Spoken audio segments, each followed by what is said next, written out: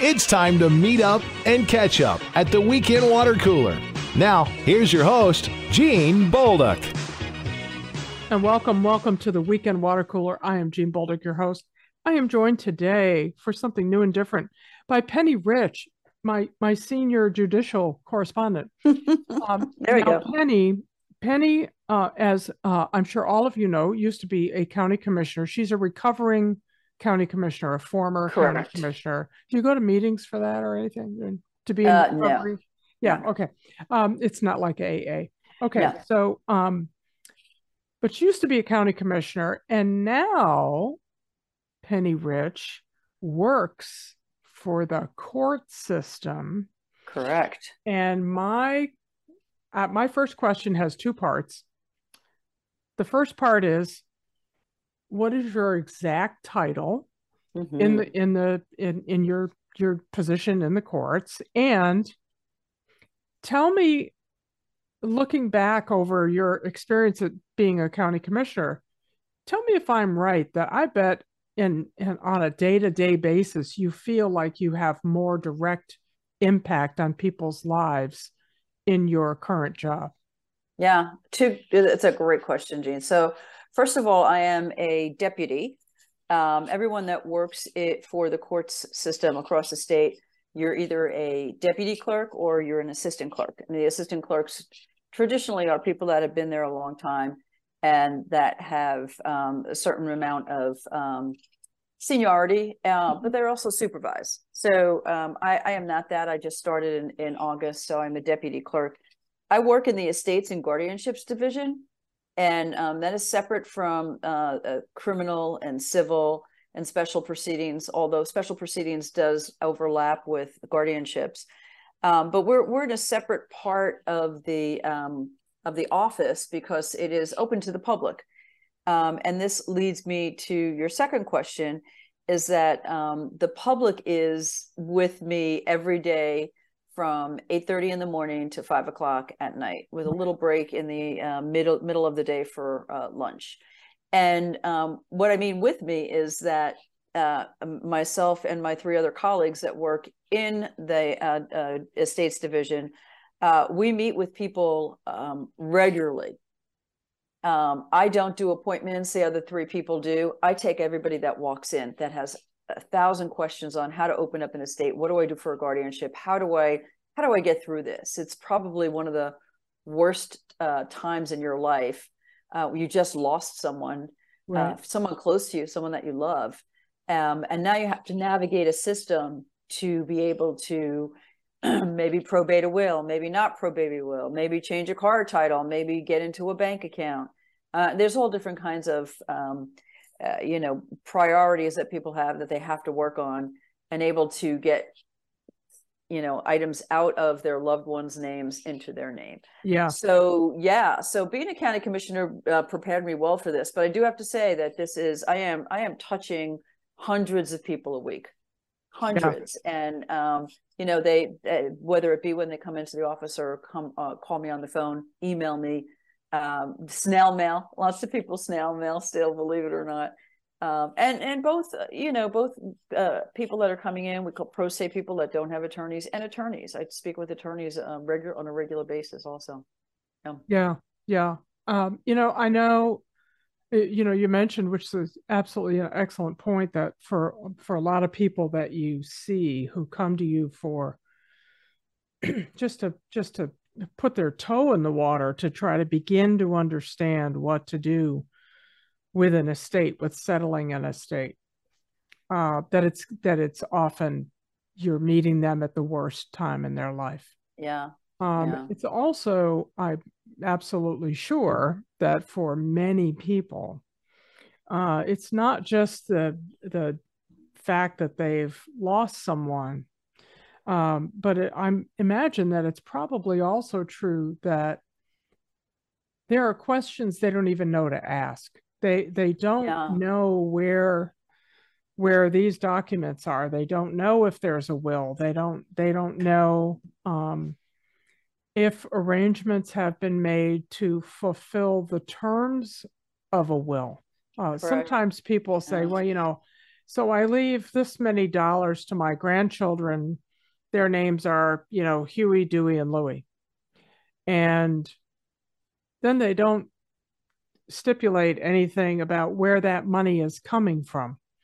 And if their spouse or their cousin is in fact in control and co-owns all of the money involved, it can be a real mess. What's in the will is not necessarily what happens. Well, and trying to deal with that, it should. It should. It should.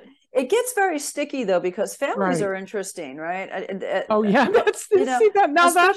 You should be in the diplomatic corps for how you phrase that. Because they are interesting, aren't they? Really, and until you have to deal with money, it changes everything. And so what you're just talking about a will. There's traditionally someone is named the executor of the will, and that job is a big job. So before you take on that job and take on that honor and think, oh, I'm the executor, you should really understand what that job means. If you don't have an attorney, if attorneys can walk you through it, of course you have to pay them. But a lot of people in Orange County just come in and think, I'm the executor, I'll get through this, is not a big deal, until you start laying out what they actually have to do to probate a will. And it's just shocking. It's shocking. And the state makes you do a whole lot, right? A lot of this is written by the state. And we're going to talk about, budgets and the courts in that manner, I know, along as the show goes on. But, I do encourage everyone to get a will, make it as simple and as accurate as possible upfront. Don't, I see some wills that are 20 pages long and I'm like, why? This is like... Why? Just I mean, if it's $50 million, then that's why. But most of the time, it's not. Yeah, and $50 million wills don't exist. Most people that have that kind of money put it into trusts, so you never really see that money, because we don't deal with the trusts. So it's you'll just see upfront what didn't get into the trust or just sort of hanging around. That's what you actually see. But and also people that are very, very wealthy have attorneys doing it for them. But let's get back to the everyday person, Jean, in Orange County. Chapel Hill, in the lower part of the county, almost always have attorneys that help them with stuff in courts, not only wills, but traffic tickets, and if you get in a car accident, and all kinds of things like that. They have the opportunity. There's a good portion of people out in Orange County, and I knew this as a commissioner also, that don't have any money to spend on a lawyer, and they have to get through this just like a wealthy person has to get through it. Exactly. And that's what we're there for. We're there to help them navigate the system as best they can to get through what they need to get through. Because those folks, even though they don't have Perry Mason on retainer. Right. Those folks may still have assets frozen because of if the husband, let me use the stereotypical setup, if the husband always handled the money, and even to the extent that the checking account, God forbid, is only in his name. Right. Happens. It happens though. I mean, I worked for a bank, and I know that it is just amazing. How nice. I saw you squeezing your eyes when you said amazing. I'm squeezing my eyes because I think everybody listening to my program knows that my father passed away 2 years ago. My father was a lawyer, and he wrote his own will, and he did very well in life, and he had a fair amount of estate to leave behind, and he made a little bit of a mess of it with his will.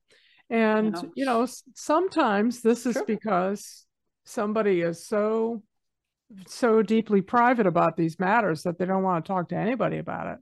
Right. Sometimes it's a matter of pride. I think in his case it was some combination of these things. He also wasn't an estate attorney. See, I had an attorney come in today, right, and sit down and talk with me, and we had this whole conversation, and I guided let's face it, I've been there since August, so there was a lot for me to learn quickly, to be able to do all the intake.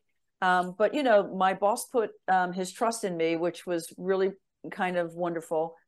Just because we had worked together before 20 something years ago or 19 years ago. And tell everybody who your boss is, Penny. My boss is Mark Kleinschmidt.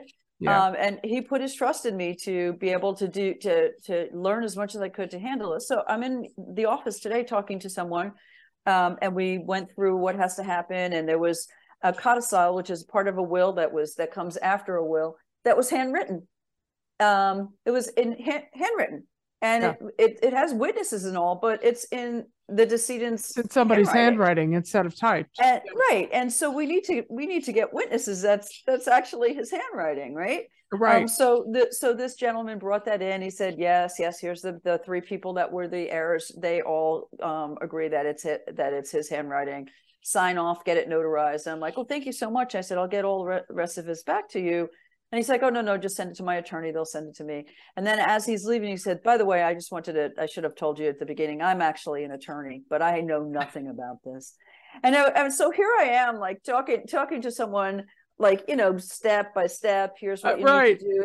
And he's an attorney. So, I'm not surprised that your father didn't know exactly how to do it without putting I mean, look, if you're arrested and charged with murder, you don't go and get the guy who did the real estate closing on your house. No, that's right. Because these are very, surely all attorneys have had some basic overview of various areas of law, just like all doctors know to take your temperature. But for heaven's sake, it's a very complicated field, and it is. Yeah. And the statutes change all the time, Jean. Yeah. And so, I didn't go to law school. So when I'm reading these statutes, my eyes are crossing because they're, I'm like, really? I'm like, this is like, couldn't you put this in like, just sort of normal terms instead of like, the thous and mays and shalls and all that. But no, they can't. So it's so funny. Well, when I was in journalism school, I learned, I guess for the first time, that a lot of people who are going to go to law school major in journalism in their undergraduate area. And they said, why do they do? Well, so they can learn how to write. And read. I said, oh, okay. Is that like doctors studying penmanship in their undergraduate degrees? Because they don't seem to retain very much. No. I will say, now that I've dragged him into this, my father is an excellent writer. I have to give him that. So, Dad, I'm thinking about you. As we're recording, today is my father's birthday. Wow. Who would have been 125 years old if he were alive. So that might not have if he were alive today, you know what he'd say? I should be dead. I shouldn't be 125. He really would say that too, because that's his sense of humor. But anyway, we're going to take a quick break. We're talking to Penny Rich, our senior judicial correspondent, and we could talk about the Supreme Court for a minute if we wanted to. Since that's your beat, Yeah, it's my new beat. Yeah, I love it. Your judicial correspondent. Yeah. We're going to be back in just a minute. You're listening to the Weekend Water Cooler on 97.9 The Hill.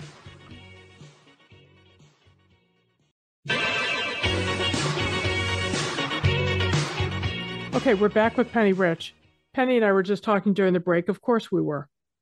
And I'm just sharing with her that the couple of situations in my family, both my family and my husband's family, that we've been through, I'll just say, I don't want to say endured, but been through with when it comes to resolving these matters with wills and estates.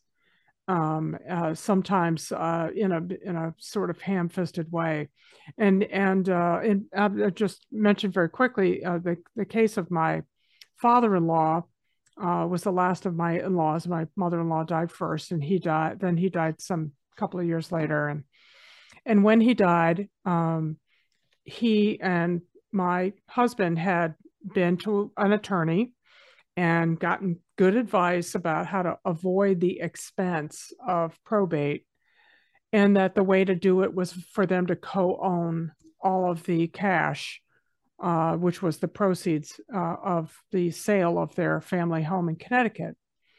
So they did that, and then Rick, as a matter of goodwill, distributed the residual amount from the estate after he satisfied the bills of the estate.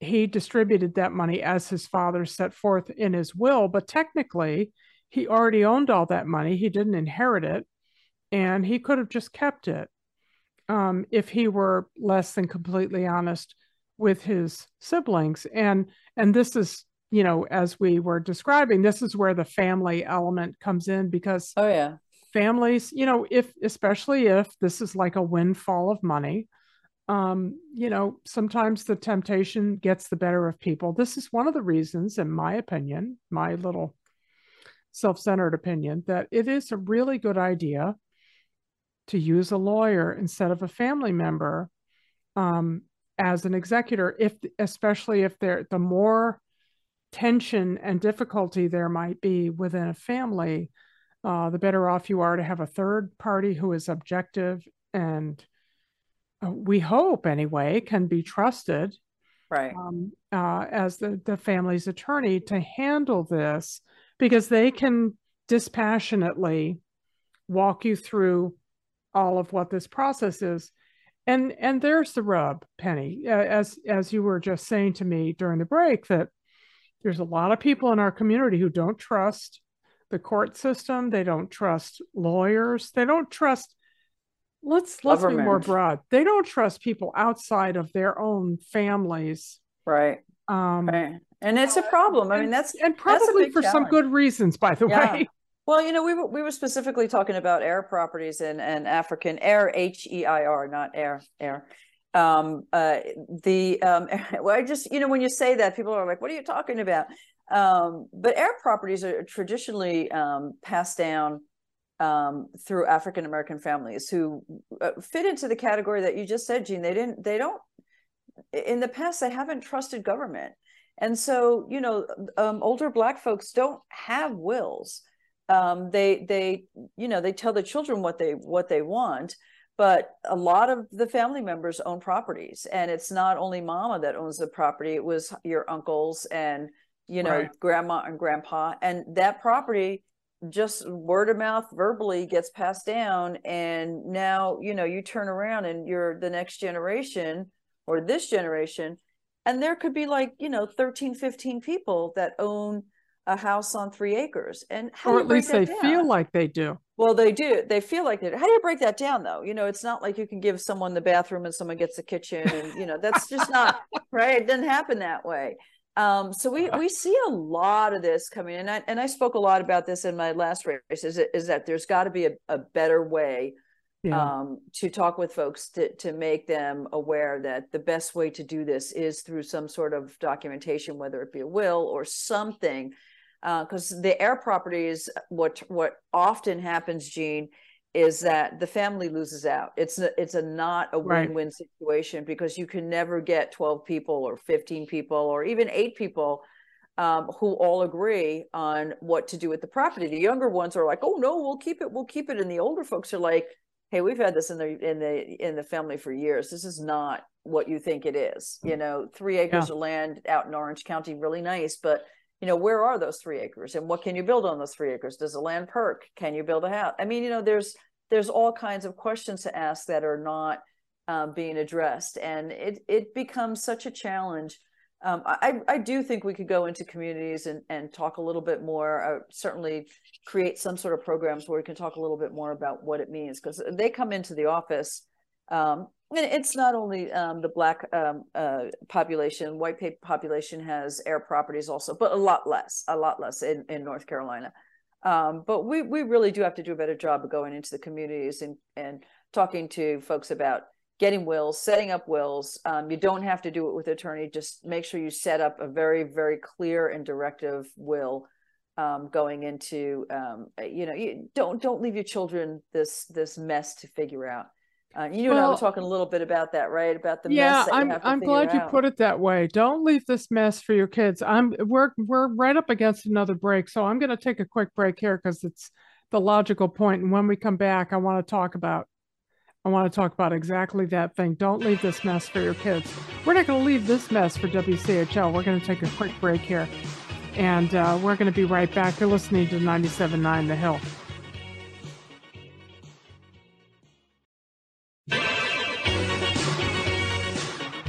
Okay, I'm back with Penny Rich. You know, Penny, because it's my nature, I'm just reminded, of course, with my ego, of my own situation, which is having to do with my dad and the contrast, for example, between my parents. My mother died about 11 years ago in 2011. And when she died, we knew, not because of what happened in the prior 2 weeks, but because of what happened in the prior 15 years, we knew exactly what her wishes were. She wanted to be, here's her exact quote, that she wanted to be cremated and put in a Maxwell House coffee can, which that part we didn't get to do, but put in a Maxwell House or chock full of nuts coffee can. My mother's a coffee drinker. There we go. And brought to Golden Gate Park and have her ashes scattered in the park. Now, Golden Gate Park, if you're not familiar, in San Francisco, is a very large park. It's about the size of Central Park, actually. Yeah. I was surprised that it was as massive as it is. Big. I had never been there, and my mother's talked about this all of her life. This park, she was born in Berkeley, California, and lived there, lived in the San Francisco area until she was about 10 years old, and always wanted to go back. She went back one time, I think. She and my father went back, and she saw her brother, and that was great. But she considered herself a Californian and wanted her ashes in Golden Gate Park. I called my uncle, my father's brother, who adored my mother, and my mother adored right back, even though my parents had divorced. The expression was that that Peter divorced your mother, not us. And so my father's father and stepmother, they lived with my mother until each of them successively died. My uncle Chris, continued to have a great relationship with my mother. And so I called him to tell him that she had passed away. And I described for him that, it's our understanding that her wishes are that she be cremated, have her ashes scattered in Golden Gate Park, which I think is probably against the law. And he said, I think that's most of the fun, isn't it? I mean, that's the challenge in the whole operation. And so we conducted Operation Sprinkle, and we went out to California a year later because with cremation, this is one of the benefits. There's no rush. We went out the next summer, and we put the ashes. When I say we, I mean Rick put the ashes in coffee cups, like from Starbucks, and we're all walking through the park with these coffee cups in our hands, right? With holes drilled in the top, little extra large holes. And we would bend over as though to admire the rose bushes in the rose garden, and sprinkled my mother's bone meal into the roses. So here's my taped confession. Everybody can just go have me arrested. She did it. That's what we did. I don't regret a bit of it. We had a wonderful dinner that night.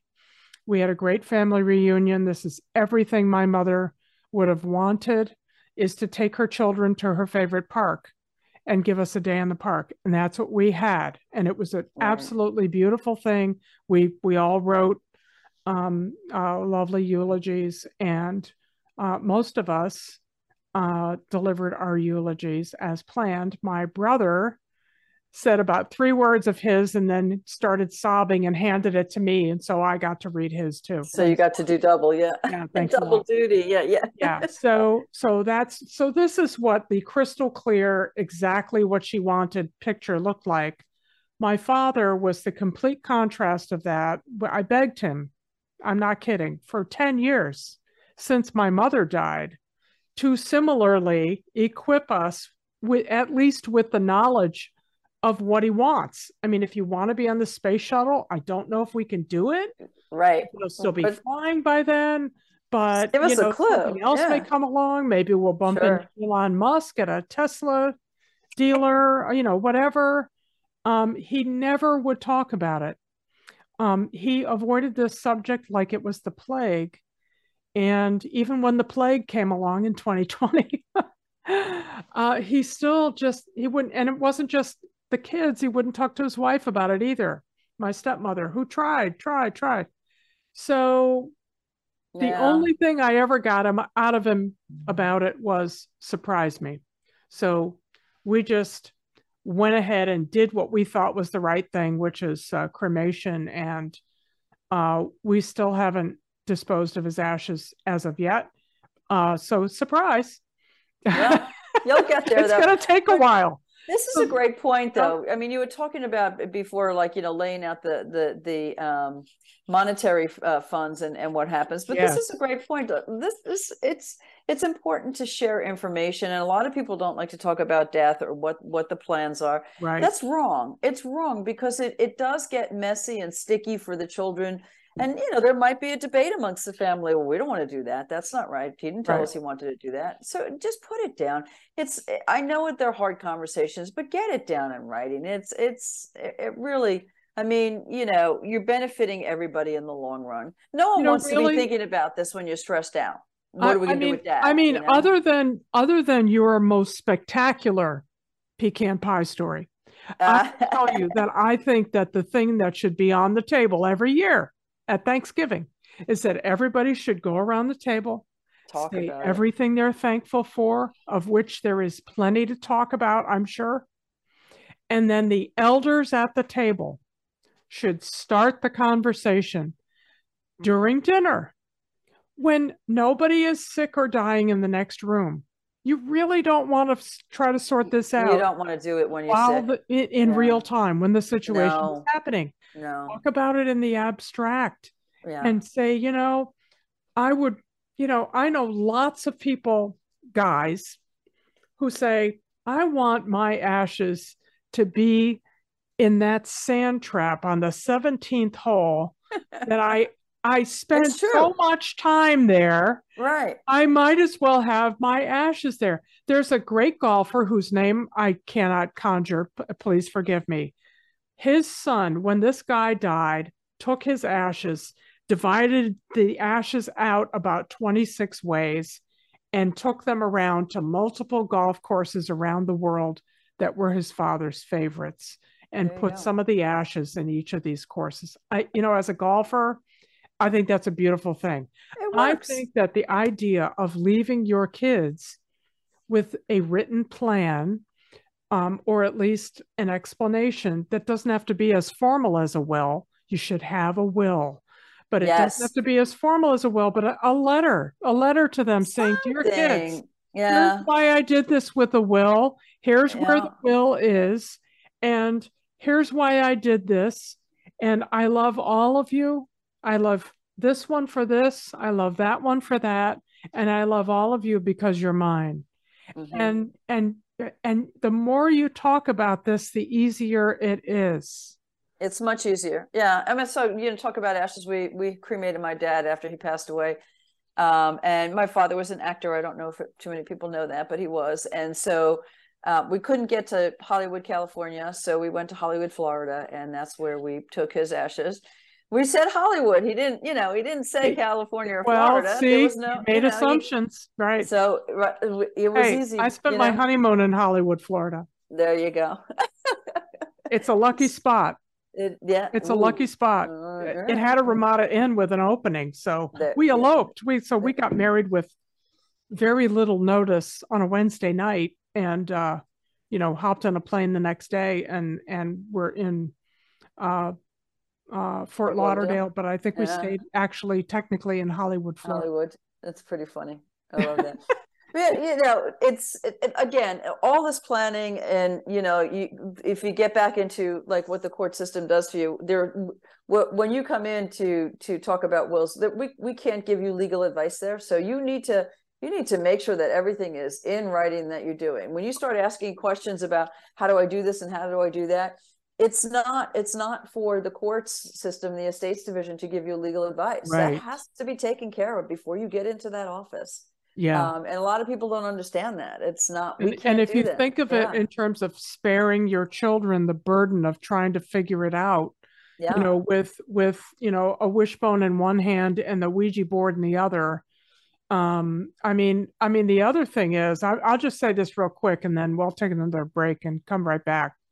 When COVID first hit, one of the things that Rick and I were kind of scared about is the idea that that either of us could be taken ill very quickly, hospitalized, and isolated from the other, and that our kids could be left trying to figure out where's the life insurance policies, where is everything, where's the will, how can I open the computers and whatever. So we had this thing that, you know, the red file that was between our two desks and had in it all of these, you know, at least information about where to find all of these documents and all the passwords and all of that stuff. So important. And the accounts and everything, because I mean, I can't imagine how traumatic that has been for families that have lost people during COVID when it was sudden and when they couldn't talk to them. Right. And this is really important. I know you want to take a break, but this is a really important point that you just made, because more and more wills now are talking about digital assets and how to protect your digital assets. Right. Because in the past, we didn't see wills that even had them in there, but now you absolutely must put something in your will to protect your digital asset. And it's not only social media, it's all your photographs, it's anything that you've done on your computer. Right. Someone has to be able to get into your computer to do it. And if you don't give them permission before you die, that's going to be a really big problem. That's a major hassle. This is a new layer of hassle in your life. So, but if you don't have it in your will, currently don't have it in a will, you need to put you need to do a codicil, something that will add that into what your existing will, because if not, you're going to be, I mean, companies and banks will not let your siblings, your children, your heirs get into your accounts. You're not just going to be able to walk in and you will not be able to do that. Yeah. A death certificate is not enough anymore. It is not enough. It is not a marriage certificate, a death certificate is not enough. There has to be more. It has to be written down. Yeah. Well, that's encouraging, right? So, so Penny, the only solution really is to live forever, but we're at least going to live through the next break. And when we come back, we're going to talk about the most exciting part of our discussion, which is, say it with me, everyone, the budget. The budget. The weekend water cooler on 97.9 The Hill. Please don't go away. This is really the most important part. We're going to be right back after this.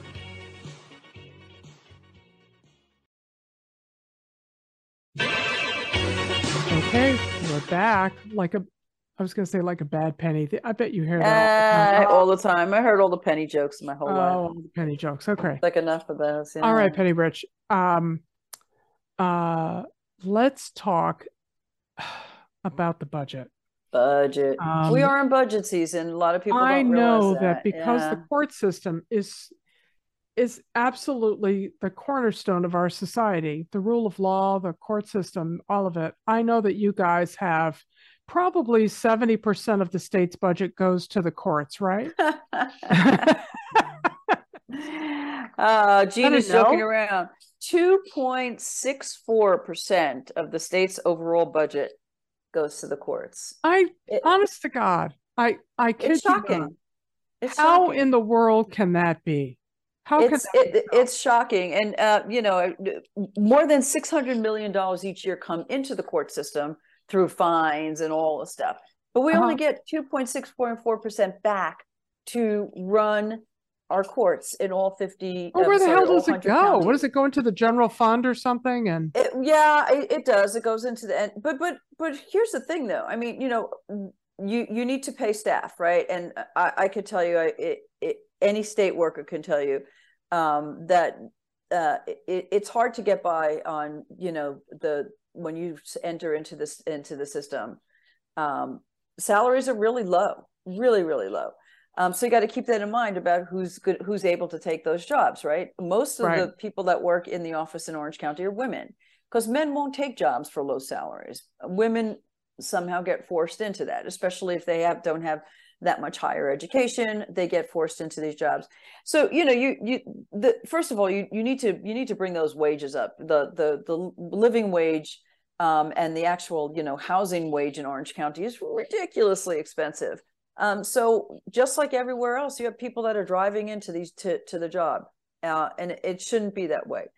So the budget it's budget season. You got to get everything in by the end of June, which everybody knows the fiscal year begins in July.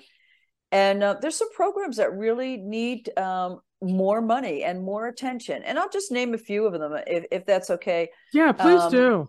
Yeah. So, I mean, Guardian Ad Litem program, and a lot of people don't know what that is, but as you're creating guardianships for people, the Guardian Ad Litem is mostly they're retired attorneys and judges that come back into the system that help us determine what kind of guardianship is needed for a person, whether they're incompetent, whether they're a minor, and they go and they interview everyone in that person's life. We've got to get more money, throw more money into that program so we can have more guardian ad litems. I mean, we're behind on guardianships because we don't have this program. We don't have enough money to support it. Family court. We don't have enough money for family court. Can you imagine that? That's, one of the cornerstones is trying to get families to stay together. And, again, people are waiting because that can be a labor intensive process right there, because every family very labor has intensive. Their own stuff. Yeah. And think about that in family court, you go down to custody mediation. That's, that happens a lot. And, you got to throw some more money in there. Here's one that's really important in Orange County now and across the state, but language access. Not everybody speaks English. Not everybody speaks Spanish. And we don't have enough money to have the right person to translate sometimes.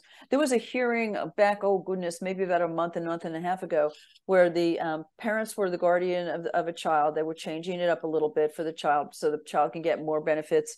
They spoke Spanish. The child was deaf.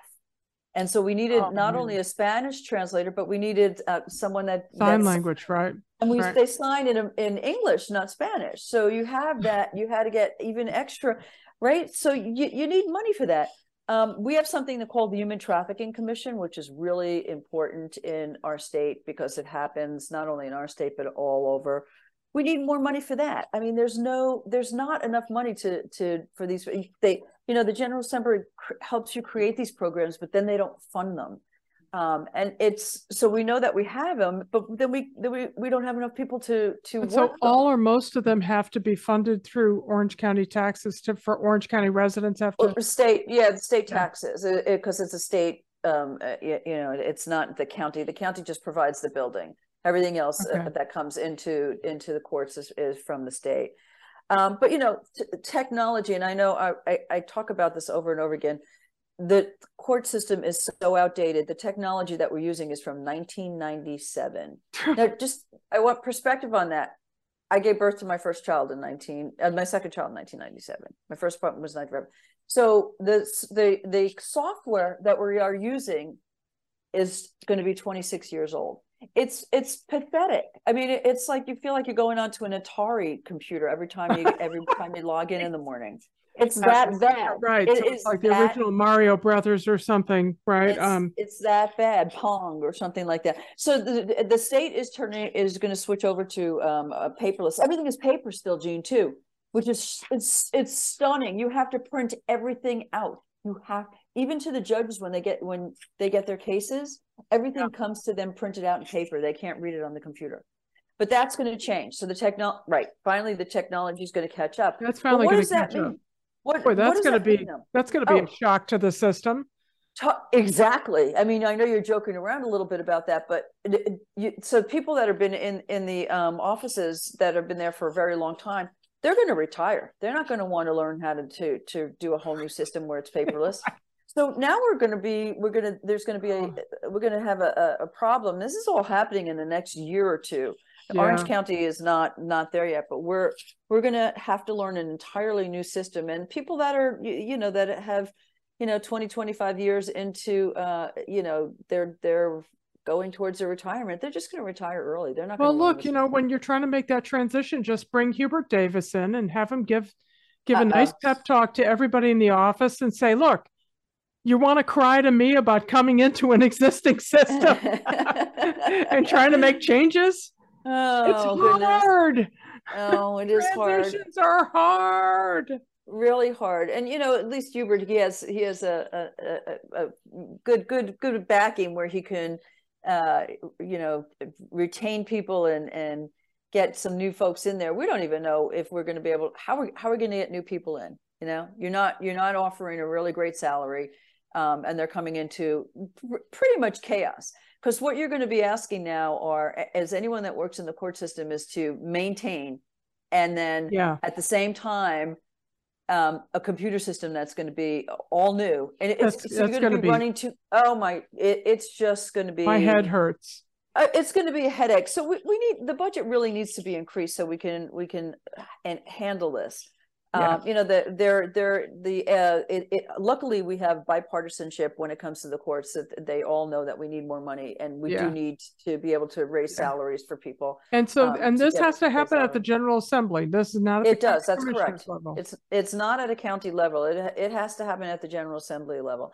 And quite frankly, right now it's not, obviously not a priority when only 2.6% of the overall budget goes to the courts. But it does have to become a priority, especially since we're going to be changing things up. And so, we're going to be talking to our state legislators, and, we're luckily we have, I've been talking to Greg, and I'll also reach out to Alan. It's important, to make sure that they understand what's going on in the courts. Greg, I know, has been over to the courts and visited with folks, so it'd be nice to get good. That's good to hear. Yeah, so he can actually get hands-on and see what's going on. So before we go, what are we going to do about our heels before we go? Here's what I'm going to say. I'm going to say I love them. I'm a member of the Alumni Association. I love them. I love Coach Davis. I think he's done a great job. They play the games for a reason. I think that sometimes you just don't have that chemistry, and sometimes it'll come together at the end of the season. Sometimes it won't. I mean, we can easily forget that, last season, the way the season ended, that was a miracle. You're not going to get that every year. No, you're not going to get that every 10 years. Right. So we have to be realistic, and we're a family. We have to love them and get them to write down their plans, Penny. Write the plans down.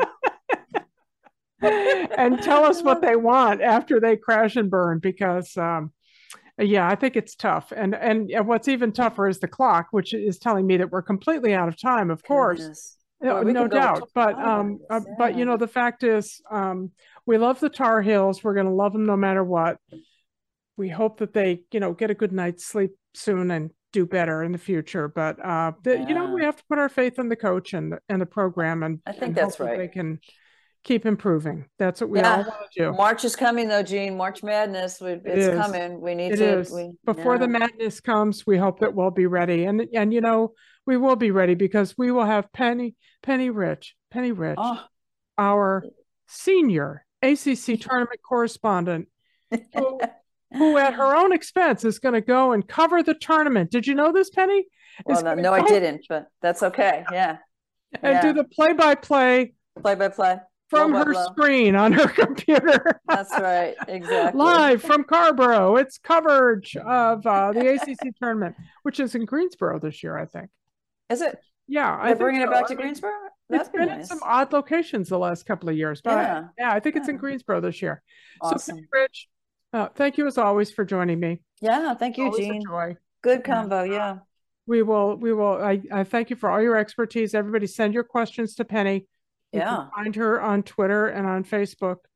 And seriously, if you have questions about the courts and about some of these programs, especially estates and guardianships, please contact Penny. She'll help you. All you have to do is walk in. She'll help you. You don't have to bring her a cookie or anything. It'll be great. No, that's what we're there for. We're there to help you. We're there to serve. Imagine that. That's right. Penny, Rich, thank you so much. Everybody, if you're going out this weekend, be safe. And if you're staying in, keep it right here on 97.9 The Hill. Follow Jean on Twitter @Jean Bolduc and tweet your comments and questions with the hashtag WCHL.